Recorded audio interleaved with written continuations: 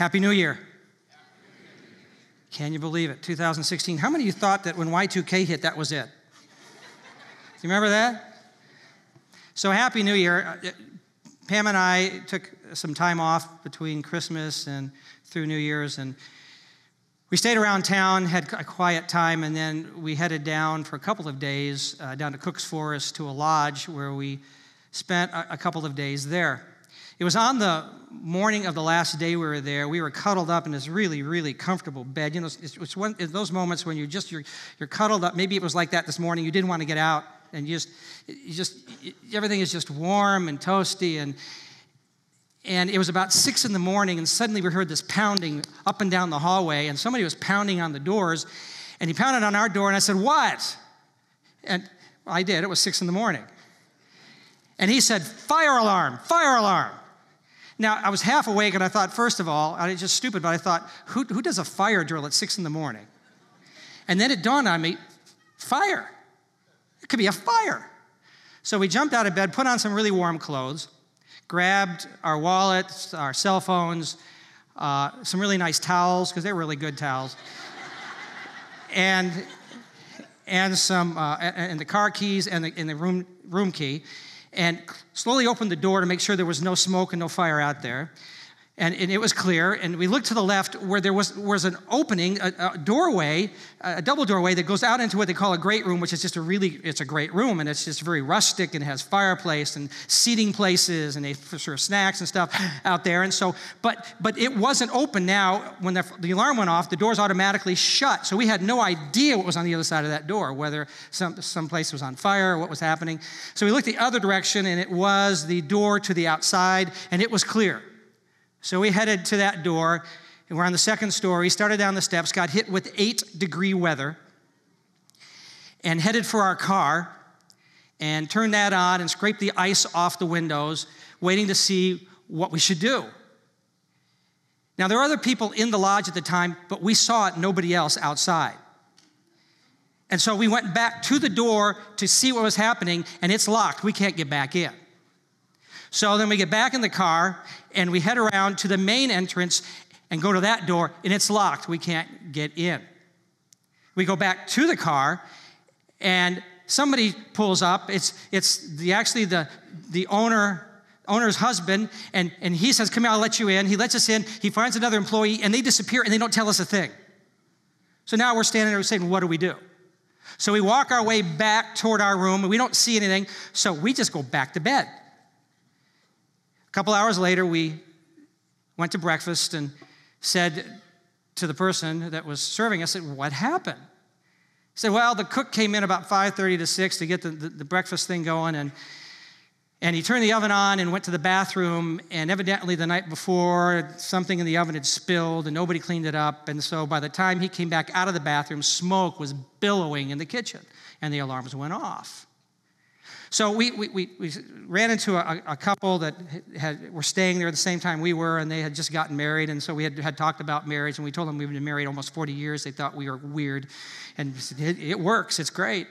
And so we said, "What did you do?" They said, "Well, we went down the hallway through those double doors that were closed, and there was an employee there said, 'Come on in, stay warm, everything's fine, and just relax, and we'll come and get you.' We're sitting outside in the cold." So then we found another couple we had met, and we said, "Well, what did you do?" They said, "What do we do what?" "So what did you do when the alarm went off?" "What alarm?" "The fire alarm." "What fire alarm?"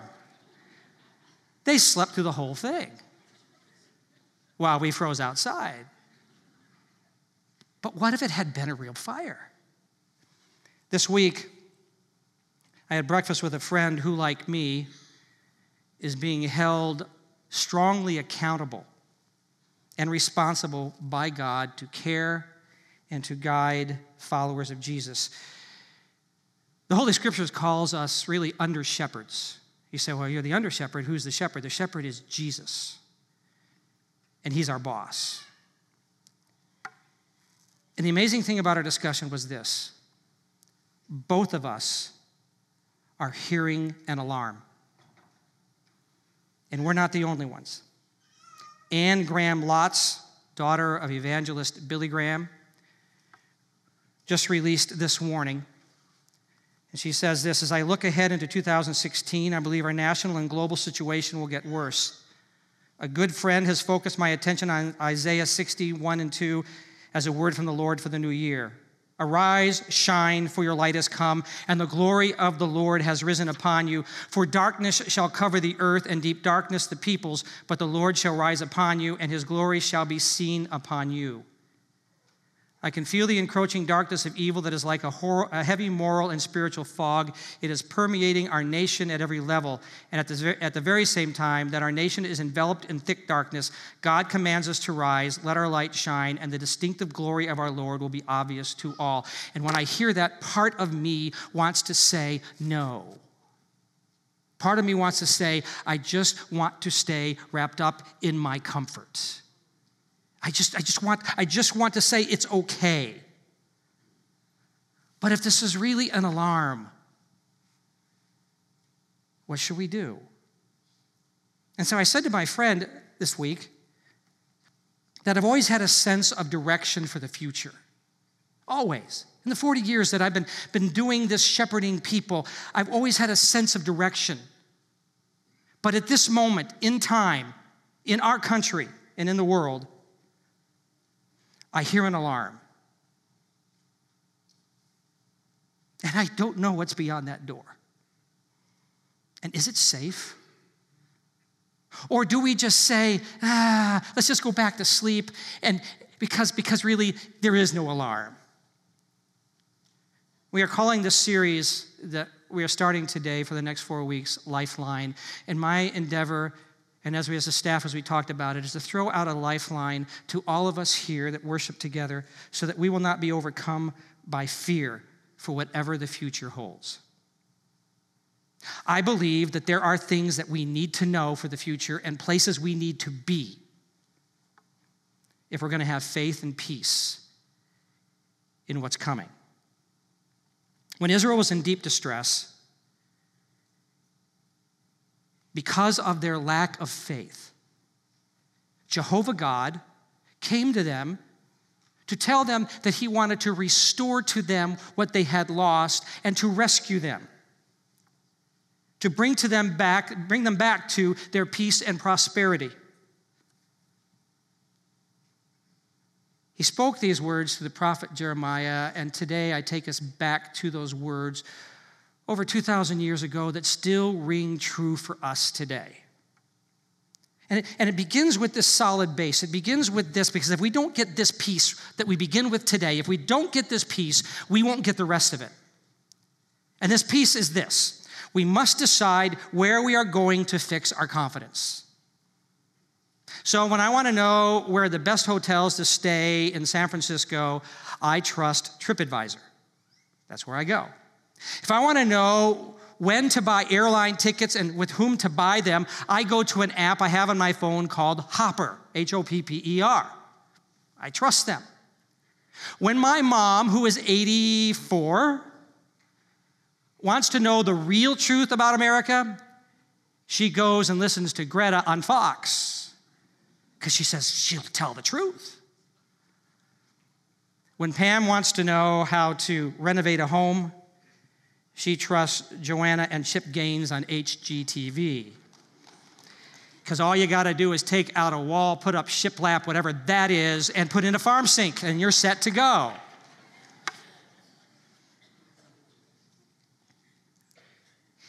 If we are confident in our confidence, we can ask questions and even begin to have somewhat doubts. But if we are confident in our confidence, and we are confident in the one in whom we are confident, then the truth of the matter is, no matter what the questions, and we can ask those questions. Oh, the Jews were great at coming up to Jehovah God saying, hey, what's the deal with this? But if you are confident, you never bail out. So Jeremiah lives in a city that is now surrounded by an invading army that is just massive. And God comes to him and says, here, I want you to go tell these people this. Go tell them that if they will repent, I will rescue. So he has full confidence in this God, that what this God is saying will come true. So he goes to them with this really good news: just repent and we're going to be okay. And he comes to them, and you would think they'd go, yay, our hero, thank you. They say, we don't hear an alarm.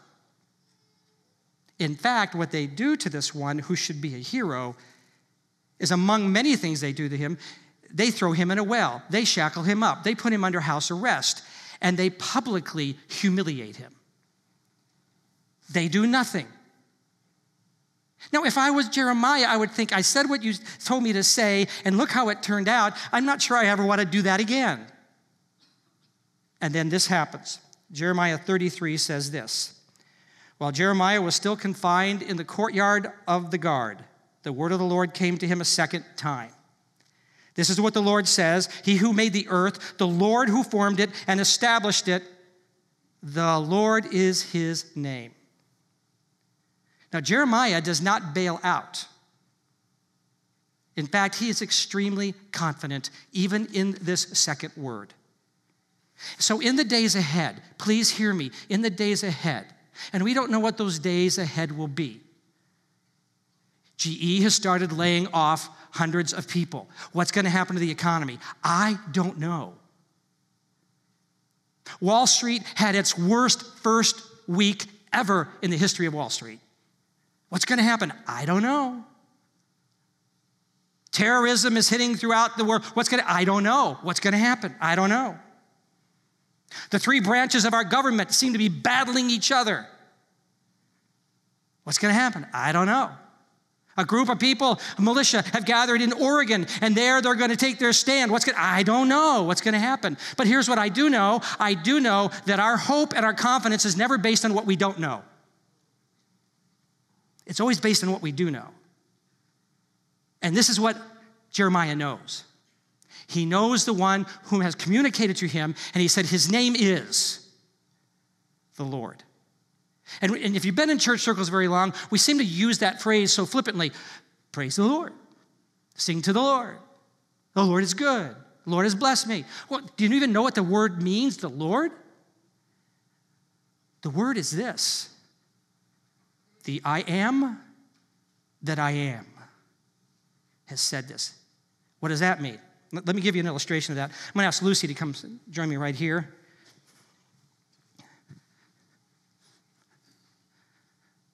Thank you. So I need Shrek. Where are you, bud? Come over here. So let us say that Lucy is just, and she's just the sweetest person, and she's really nice, and she's not going to hurt anybody. And Shrek, I mean, just the name brings terror. So Shrek is going to attack. Shrek is going to become aggressive. Shrek is going to come after Lucy. Because look, much stronger, more forceful. She doesn't want to fight. What's she going to do? So before he attacks, you got to look meaner than that. Okay, thanks. Before he attacks, she knows this: that if you attack her, you attack her family. She needs to introduce you to her family.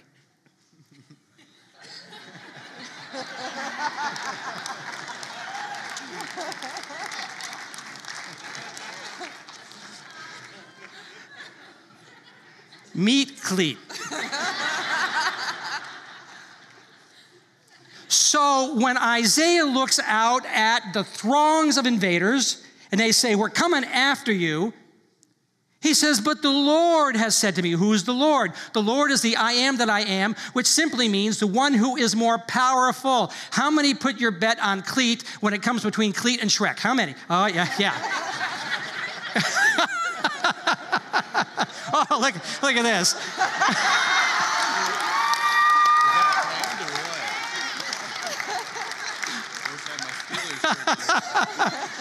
So now here's the deal. You say, but how do we know Cleet's going to show up? Well, because Cleet and Lucy, sometime in the past, said, "Hey, let's have a covenant relationship where we're going to be together forever." The name I am that I am is a specific covenant name that God uses to say to his people, "I am always with you, no matter what." And that covenant means this: that Lucy's enemies are Cleet's enemies. Lucy's allies are Cleet's allies. Lucy's debts are Cleet's debts, sorry. Lucy's resources are Cleet's resources. So that when the enemy comes against you and you go, oh, what am I going to do? The Lord says, who's the Lord? The I am that I am says, I'm here with my family. Don't be messing. So she can say, give me your best shot, dude. Because this guy is bigger than your best shot. This guy is bigger than my fears. And this guy is much bigger than you. Because he is the I am that I am. Thanks.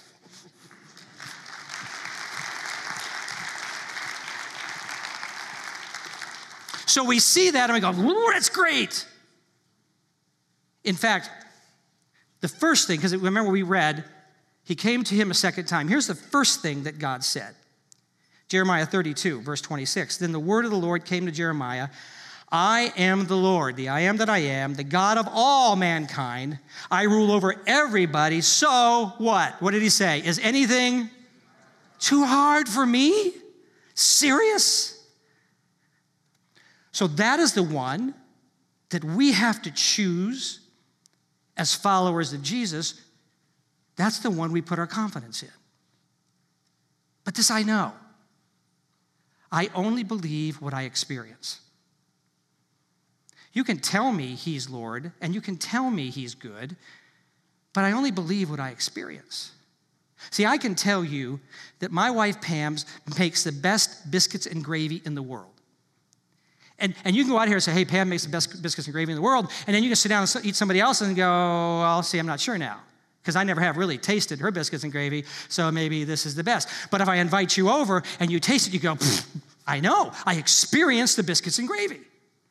I've experienced this. So understand, the only way that I gain a rooted confidence in both God's abilities and his compassion for me, that he'll be there always, is through saturating myself in his revealed truth that I know because I've experienced it. So you can't come here and just listen to me and say, okay, Reisner said, now I'm confident. No. Because somebody who argues better, who expresses better, will say something contrary, and you go, hey, I'm not sure. So you've got to experience this yourself. It comes from the Hebrew root word, hagah. Joshua the warrior was instructed by Jehovah God, and he said, I need you to do this thing. I'm going to have you do these things that are just seemingly impossible. And what will end up happening is that he's going to overtake cities that shouldn't be able to be overtaken. He's actually going to walk right through a flooding river, and it's going to divide. All of that's going to happen, but he said, for you to get there, you're going to have confidence in me, and this is how you're going to have to live your life in confidence with me and teach other people how to have confidence in me. He said, let me show you how. So he says to Joshua, this book of the law, the description of who God is, shall not depart from your mouth, but you shall meditate on it day and night, so that you may be careful to do according to all that is written in it.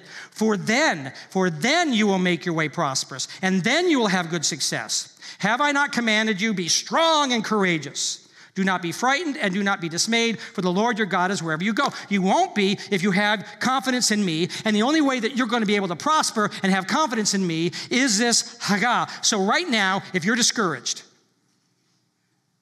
if you are panicked, then I want to say to you that you need some more hagah. We call it meditation. And meditation in this sense is not finding a mantra and emptying your mind. In this context, it means to find the truth and fill your mind. This word means to speak in a low murmur. It's used in other places of the low rumbling of a lion who has just killed its prey. Can you hear it? It's the same wording that is used in other places for the sound in the morning of those doves who are making that gentle noise. It is also the wording of someone who is in mourning. Oh. In the Psalms and Proverbs, it is translated to speak. So here's meditation in the biblical way. It means to take Scripture, and in those days it had to be memorized because not everybody could have something to read. So to take the Scriptures you have memorized, the truth about who God is, and begin to rehearse it and say it out loud. The Lord is my shepherd. The Lord is my shepherd. My shepherd. The shepherd. I shall not want. He's going to take such good care of me that I have everything I need. I shall not want. He makes me to lie in green pastures and beside still waters, because sheep will not lie down unless all the predators are out of the way. He leads me in paths of righteousness for his name's sake, and though I walk through the valley of the shadow of death. We did it this morning. Yours is the kingdom, yours is the power, yours is the glory forever. Amen. We kept saying it over and over again. You know what we were doing? We were singing meditation. What happens at that moment is that the actual speaking aloud of the truth helps the heart and the mind to engage it. And we go, yeah, that's the truth.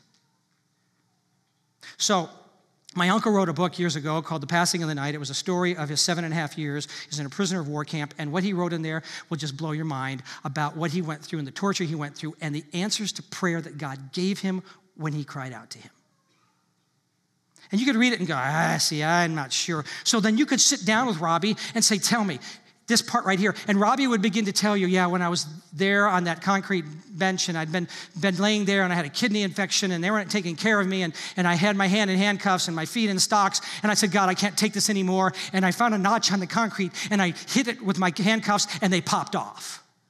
And I reached up and I found the padlock and I pulled it off. And I got up and I exercised and relieved myself and I took care of the pain that I had and I heard the guard coming and I locked it all back up. He came back in and he couldn't get it unlocked. And hours later I said, God, I can't take this anymore. And the same exact thing happened. Now you can read it in a book and say, I'm not sure. But if you sat with Robbie, you'd go, yeah, I know the author. This is real. Now when you read the Scriptures, when you begin to meditate on them and you begin to rehearse them out loud day and night, God said to Joshua, if you want to be prosperous, if you want to be successful, if you want to have confidence. As you begin to say that, what happens is that the Holy Spirit, who is the author of the Bible, because God says all Scripture is God-breathed, it is pneumad, it is spirited, His Spirit has created it, so that when you begin to recite that and declare it and ask for truth to become real to you, the Holy Spirit, the author, sits with you and says, this is true. This is right. Faith comes from hearing and hearing from the Word of God. You say, I don't have a strong faith. Then you need to meditate. You need to get to a spot where you say, I am confident, because here's what happens. The psalmist David says this in the very first psalm. Blessed is the man who does not walk in the counsel of the wicked or stand in the way of sinners or sit in the seat of mockers. Stop there. He's saying, blessed are those who don't experience that life. Blessed are those who don't hang out with people that are not God-focused and make them your buds and your heart-to-heart with them and you walk with them, because when you walk with them, eventually you'll stop and you'll loiter with them. And eventually you will sit with them and become one of them and you'll experience them, and that will be your confidence. What they say, what the culture says. Some of you say, I don't mess with those people, but I got to tell you, what does the media say that you listen to every day? What is it on your iPhone? What are you listening to and what are you watching? Because that is who you're walking with and who you're sitting with and who you're going to then put your confidence in. But his delight is in the law of the Lord, and on his law he meditates what? And here's the promise. He is like a tree planted by streams of water, which yields its fruit in season and whose leaf does not wither. And whatever he does prospers, which means this: no matter what the world does around you, that when you're saturated in God like this and confident in him because you know who he is, no matter what the economy's doing, no matter what the world is doing, he says, you are going to succeed and prosper the way I want you to, no matter what else is happening around you. For the Lord watches over the way of the righteous, but the way of the wicked will perish. So we have got to first make it our practice to know his truth and to recite his truth and to go over and over again his truth and to say his truth. So I would encourage you that in a daily time, you take scriptures and you begin reading through them. And as you read them, you find those that really stick out on your mind and you just pause right there. It's not a race to see how much scripture you can read. And you just start saying, he who dwells in the shelter of the Most High will rest in the shadow of the Almighty. He who dwells in the shelter of the Most High will rest in the shadow of the Almighty. Oh Lord, I want to dwell in you, and if I do, I'm in your rest, because he who dwells in the shelter of the Most High will rest in the shadow of the Almighty. And all day long, he who dwells in the shelter of the Most High will rest in the shadow of the Almighty. And I will say of the Lord, I will say of you, even today, right here in my office, I will say of you, you are my refuge, my God in whom I trust. Because what you'll find out is this, that God never overpromises and he never underdelivers. It's there, folks. It is so there. I have found in those moments, and they come, when God is not answering fast enough. You ever notice how slow God is? If he would ask me, I could get him on a better time schedule. He doesn't answer fast enough, and sometimes he doesn't answer good enough, because if you'd have done it this way, I just think it would have been a lot better if you'd have done it this way. But eventually I get to the spot where instead of being discouraged, I say, but yet my confidence is in you, and who else would I go to? You are still God. You still are. In fact, sometimes when I start to get discouraged, I will say, no, wait, God, do you know who you are? He does. But you know who you are? I want to tell you who you are. You're the God who opens the Red Sea. In fact, it said that before they got there, your footprints were already there. The path was there. And if you did it then, you can do it for me now. You're God. Do you know who you are? You take when there's not very much resource and you multiply it over and over again so that not only do I have enough, but I have much to share with everybody else. That's who you are. And by the time I finish telling him who he is, and he does know who he is, I know who he is. Because that is meditating on him. Now, once we've decided and put our confidence in him and saying that he has the top seed of all beings and gods, then you get to do this in a much better way. You need to cry, and not like a baby, but you cry like a warrior. Listen to what God told Israel to do now. Call to me, and I will answer you, and I will tell you great and hidden things that you have not known. That word call means to cry out. It means to call aloud. It means to roar. It's used to describe the cry of young birds waiting for their food. Ever heard them? They don't care who's listening.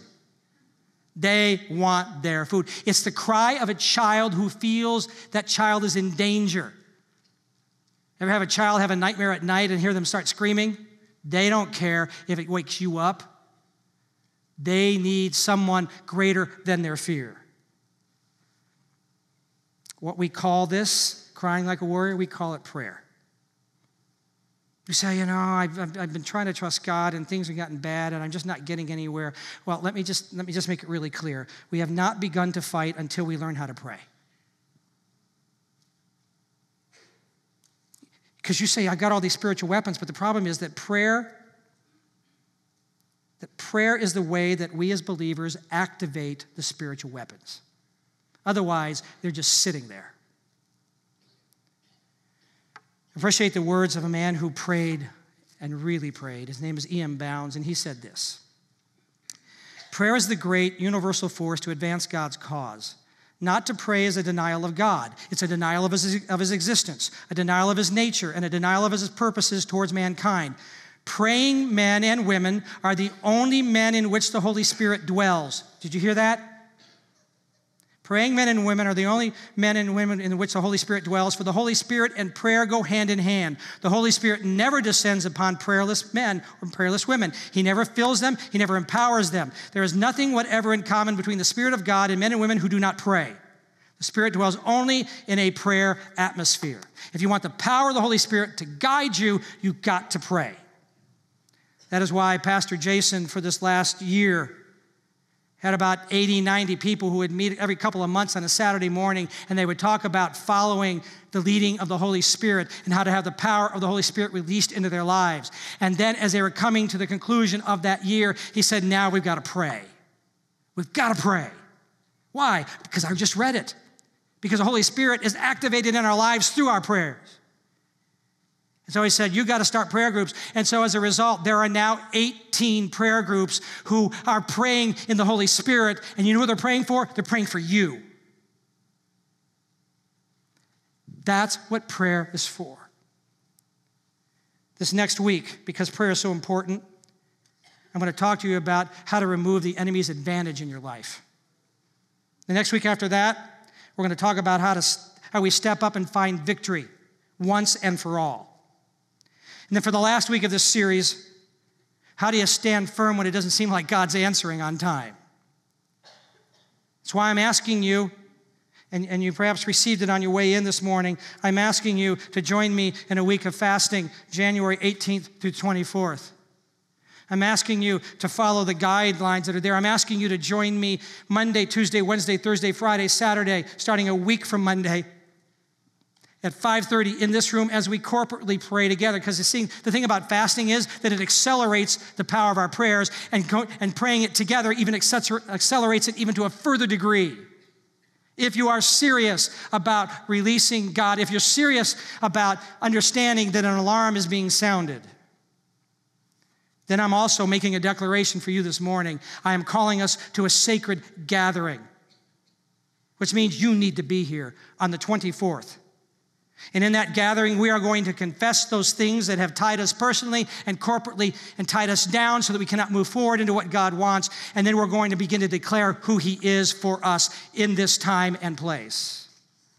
And you need to be here because that is part of crying out. So what is it you face right now? Have you cried out to God? Have you cried out? It's just alone, and I mean out loud, because the word all through the scripture, when it says cry out to him, actually means to be out loud. You say, well, I don't think that's important. Look, it's not my deal. It's what God said. Cry out. Have you cried out with your family to get together and say, here's what we're facing, let us cry out together and vocalize it loudly? Have you cried out with community? Say, I got to gather people together, and we have got to pray for this issue now. I got to pray for my family because they're struggling. I got to pray for my job. I got to pray for the economy. I got to pray for whatever. And have you gathered together to do that? And you say you don't have time, then you don't have time to have a strong confidence in God. And what's going to happen when the alarm is real? You say, well, God's going to do what God's going to do. It's his will. No, you need to understand this. When God created this earth, he said the way this is going to work is that I'm giving you dominion. I'm giving you the authority. And when man sinned, he gave the authority to Satan. And when Jesus came back, he took back the authority by his death and resurrection and handed it back to us and said, now you have the authority. So whatever you bind shall be bound in heaven. Whatever you loose shall be loosed in heaven. It's like a double signature check. It has to have two signatures. And it says, to Jack Reisner, all the power he needs to face this challenge, signed Jesus. But there needs to be one more signature, and that is my signature in agreement in prayer. If I don't pray, nothing will happen. Because God said, you hold the authority now. If we do that, if we cry out, here's what he's going to do. Because he said this, I will show you things you didn't know. You will begin to know like a master, even though you're not a master. So I have a friend who owns a biological fertilizer company that has just gone phenomenal in his business. It's gone way beyond anything he ever imagined. And so, and he's a good businessman, and he began working for this company and decided that he would buy them out because he thought he could do it better, and he did. So he's a good businessman, and he creates these formulas of biological fertilizer. They're just amazing. And so I said to him one day, I said, hey, so do you have a degree in biology? No. Chemical engineering? No. I said, well, what do you have a degree in? Nothing. I said, well, how do you know how to make these formulas? He says, I cry out to God. I say, God, I don't know how to do this, but you gave me this business and you want it to succeed. Now you show me how to do this. He says, I cry out until he tells me. And it's been amazing what has happened. Pam and I have a friend years ago who was raising preschoolers, and if you've ever raised preschoolers, you know that you can have meltdowns. She said, I would go into the bathroom and shut the door. And I would cry out to God and say, God, you gave me these kids to raise, and I haven't the foggiest idea what to do except kill them. You got to show me what to do. You got to show me insight at what makes them tick. You got to show me how to get them to do what they need to do. And she said I would cry out until God would give me an idea, and it worked.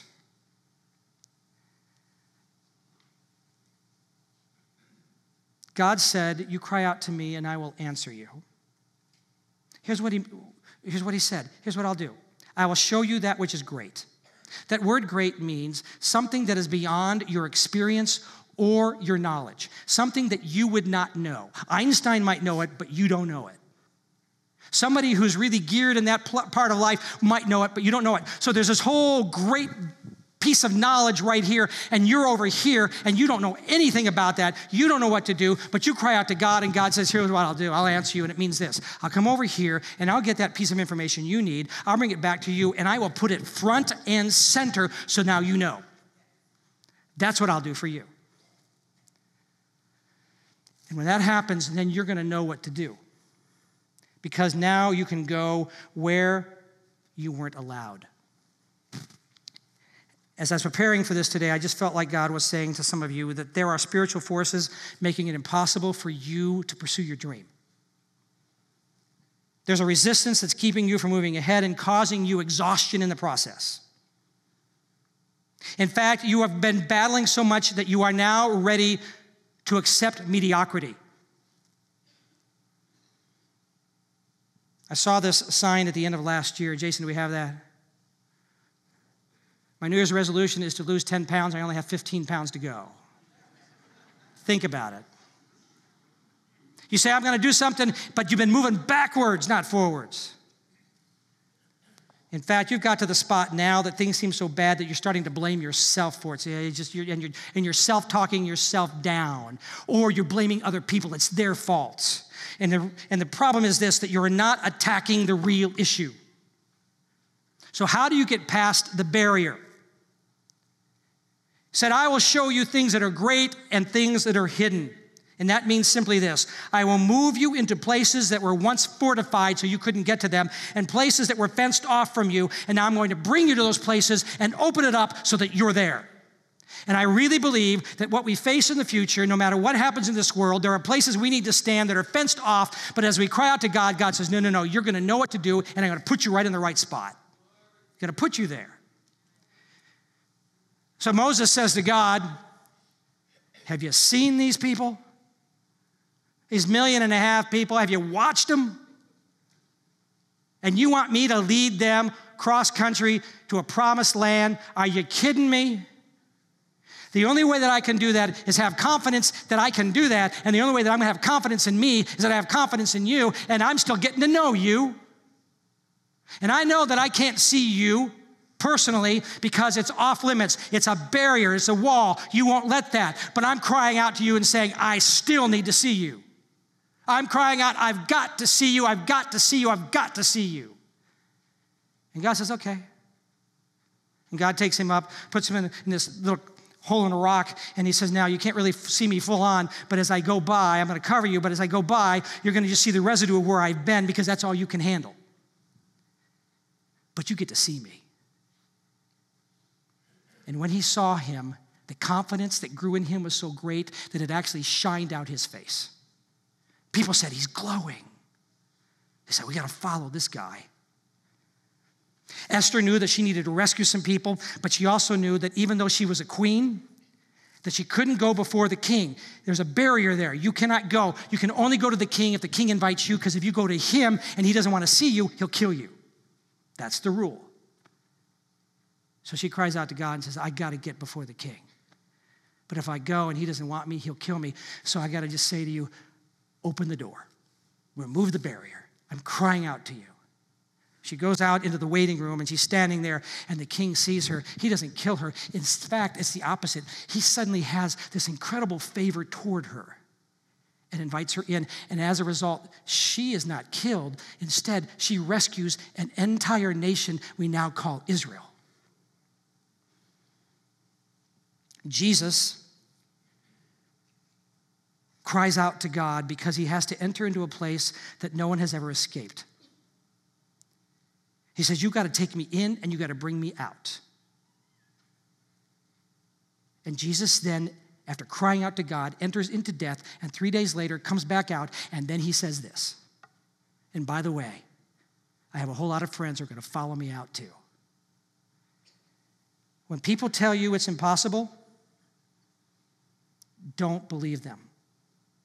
Because anything walled off can be opened by God. Just cry out and see what he will do. Cry out until you know what to do.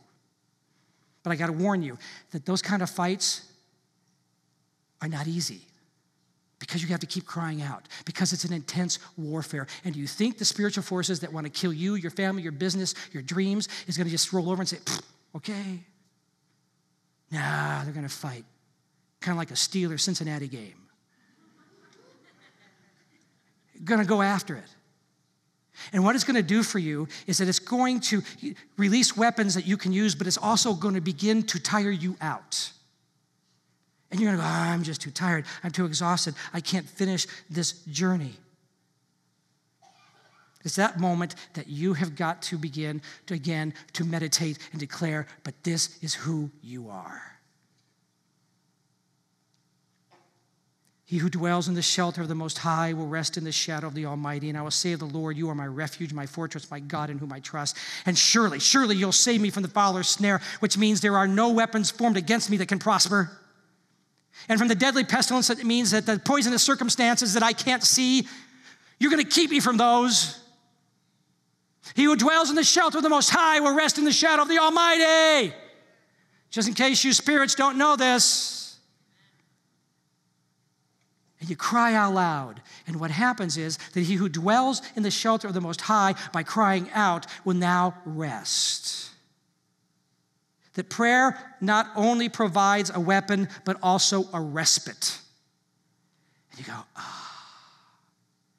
I have a friend in this audience this morning that when he gets to those spots, he goes to the Carmelite nun's place, and they have a chapel there, and he just goes in and he worships God, and he comes back out refreshed.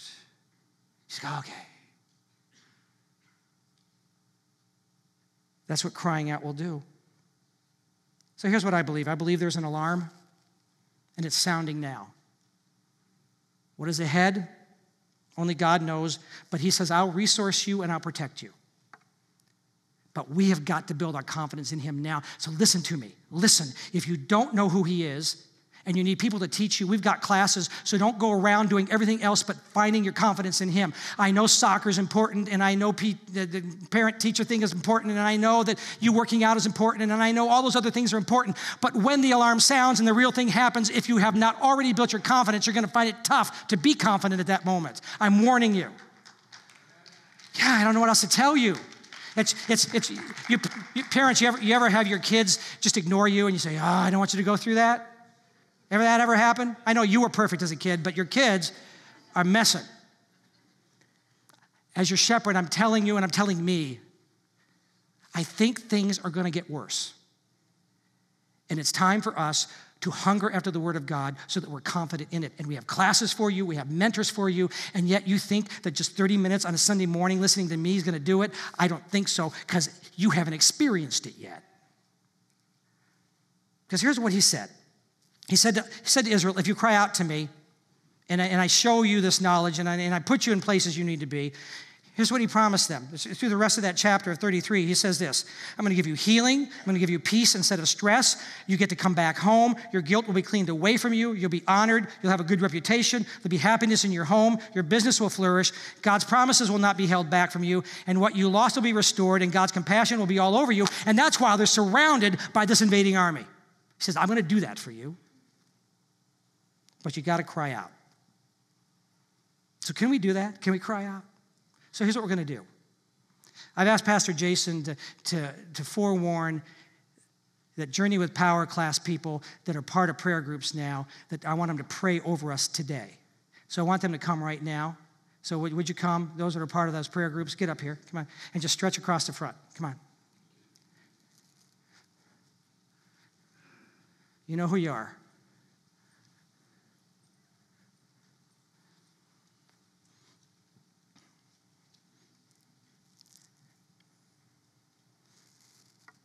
Just stretch across the front.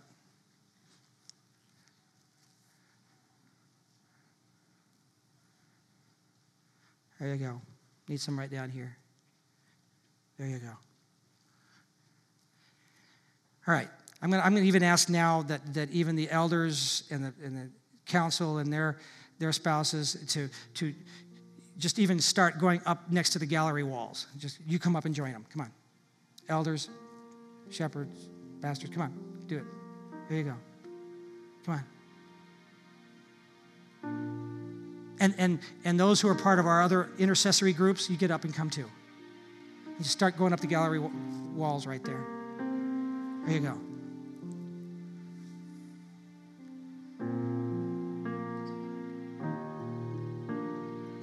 It is time for some of you to be broken out of where you've been. It's time for you to be set free. So here's what we're going to do. In just a moment, I'm going to have you stand, and I'm going to invite you that if there's just something you need to cry out for, you come and you just tell one of these folks, and then you together begin to cry out. And I would encourage you to do it out loud. I mean, that's what it means. It means to cry out. It means to roar. It means to say, this is it. You say, I've never done that before. Well, it's time you do. And so in just a moment, I invite you to come and we've got plenty of people here because I know plenty of us need to just find freedom. So you're going to join us because Pam and I have some things that we have been praying for that we still have to cry out for, that are deep in our hearts. So we're going to come to one of these who know how to pray, and these who've been filled with the Spirit of God, who've been praying, and we're going to join together and cry out loud together. And don't you leave here without that opportunity. And if you are here and you say, I don't even know this relationship with God through Jesus you've been talking about, and I just need to know that, come talk to them. They'll talk to you about that too. But the alarm's going off. And we don't know what's beyond those doors, except God does, and He's going to get us there. So in a moment, I'm going to have you stand, and then we're going to just invite you to come and be prayed for. And if you just want to sit there and pray over people who are coming there, you stay there. And if you've got to go, this is the benediction. You just go. We're so glad you're here. Come back next week, and let's talk more about getting you free from your adversaries. So would you stand?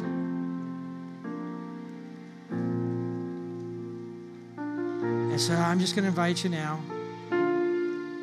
Now, the song being played is I Surrender All. You're going to come and just say, I'm surrendering this. I'm going to cry out, and these people are going to cry out with you. So come on. You just come on. And you can just stand and pray and do whatever you want to do, but you come and be prayed for and go whenever you need to. God bless you. Have a great day. See you tonight at 5 at the Summit.